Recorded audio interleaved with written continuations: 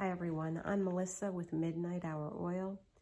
Today I wanted to come out and share with you a dream I was given last night that I believe speaks to just the urgency of the hour, church, the lateness of the hour, where we are at, how close we are to that time when Jesus is going to come and take his bride off of the earth. And I'm sure that you, just like me, want to be a part of that company that is taken off of the earth. But we know that there are many who are not ready. All right, so I want to share this dream and then the message I believe the Lord has for us. So in the dream I had last night, I was standing in line, and this line was like running through a large mansion, a large home. I knew that we were in line for roll call, all right? And there were some people in line. They looked like they were from past generations, like the 1800s, asking me about my work here, this new job I was doing, which I was very familiar with and was happy to talk to them about.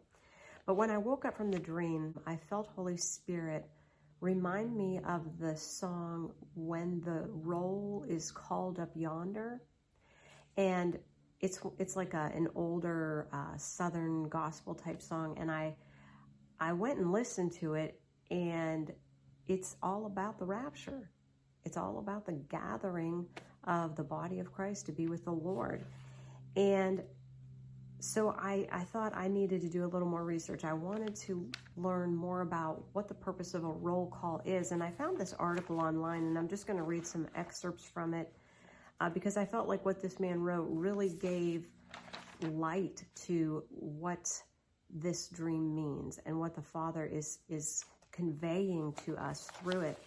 All right, this was from TaylorStudies.com, written by Glenn, and he writes, he was a math teacher, and he's talking about how at the beginning of every year, what it was like on the first day of school. And he said, with the beginning of each new school year, I remember the first day of class. I would have 30 new faces, most of them completely new and unknown to me, enter my classroom. I would begin by calling the roll from my attendance sheet. Much to the dismay of my students, I would then place them in alphabetical order. I told them it was to help me learn their names. That was true, but it wasn't the only reason. It also helped to separate potential friendly disruptions before they occurred. It was not unusual when I finished the roll call for a student to be left out. That is to say, their name was not on my roll. It could have been because they were in the wrong class, or perhaps their name just needed to be added to my roll. At any rate, consider their situation. You didn't call my name was not on the roll. The spiritual application is obvious. In a much more serious way, consider God's roll call. Twice in the book of Revelation, reference is made to anyone whose names have not been written in the book of life. Revelation 13:8 and 20:15. God's role in the book of life is the ultimate role. That is the one time I don't want my name to be left out. And then he goes on to say, when that final roll is called, there will be no one left off by mistake. There will be no one in the wrong room. There will be no late additions. That is, there will be no rectifying the situation at that point. It will be too late to make changes. I want my name to be written in heaven, don't you? So the important thing, church, is that our names are written in the Lamb's Book of Life. You know, when the 70 came back to the Lord and they were really excited that even the demons would submit to them in Jesus' name, he told them not to rejoice that the demons obey them, but rather rejoice because your names are written in heaven. The important thing, church, here is that our names are written in the Lamb's Book of Life.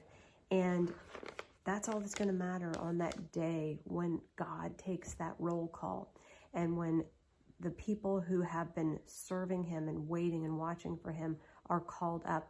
That is not something you want to miss out. I just had a person send me an email telling me in a dream about it was a rapture dream and how they were left behind, and they were very sure they were going to go in the rapture, and they watched these people around them going up and they weren't taken. And this is the thing that I have talked about so many times is just taking an inventory. Each of us need to judge ourselves. We need to look at our lives soberly and ensure that we are following Jesus, that we have truly given him deciding power over our lives as Lord of our lives, that we are walking out a relationship with him each day. That is the main thing. That's what Rhonda was talking about in her dream when she was told to promote orange insurance, okay? Oranges are sun-kissed, and insurance is, by definition, assurance against unforeseen and unfortunate loss.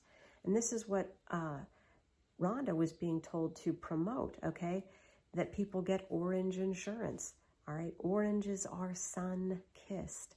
We need to ensure that our lives have the stamp of the sun on them, okay? They are sun-kissed, sealed by the Holy Spirit. And only those who are sealed by the Holy Spirit are going to be taken out of here, all right? We have to have that stamp on our lives. And in Mark 8:36, it tells us, "For what will it profit a man if he gains the whole world and loses his own soul?" I can't think of any worse loss than someone losing their own soul. So the first thing we need to do, church, make sure that we are where we need to be, all right? That we are walking with the Lord, truly yielded to him in a relationship with the Father through the Lord Jesus Christ. Romans 10:9 and 10 tells us, if you confess with your mouth Jesus is Lord and believe in your heart God raised him from the dead, you will be saved. For it is with your heart you believe and are justified, and it is with your mouth you confess and are saved.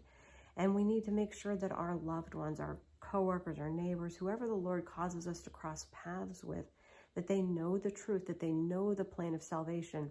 You know, that they're not just walking in some thought that just because they prayed a prayer when they were 12 years old, that they're good to go.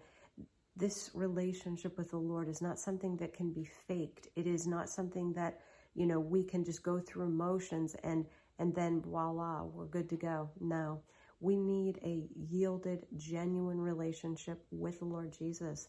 And that can only come by a heart attitude on our part that's yielded to him, submitted to him. And I encourage you to communicate these things to your loved ones, your coworkers, whoever will listen to you as the Holy Spirit leads you. But that window of opportunity is closing, church. If we are in line right now and roll call is being taken, that window of opportunity is going to be closed very, very soon. So please take this message to the Lord in prayer. Ask him to give you confirmation. And as always, church, it is my prayer that we will all continue to keep our lamps burning bright while we wait for Jesus. I love you all. God bless you.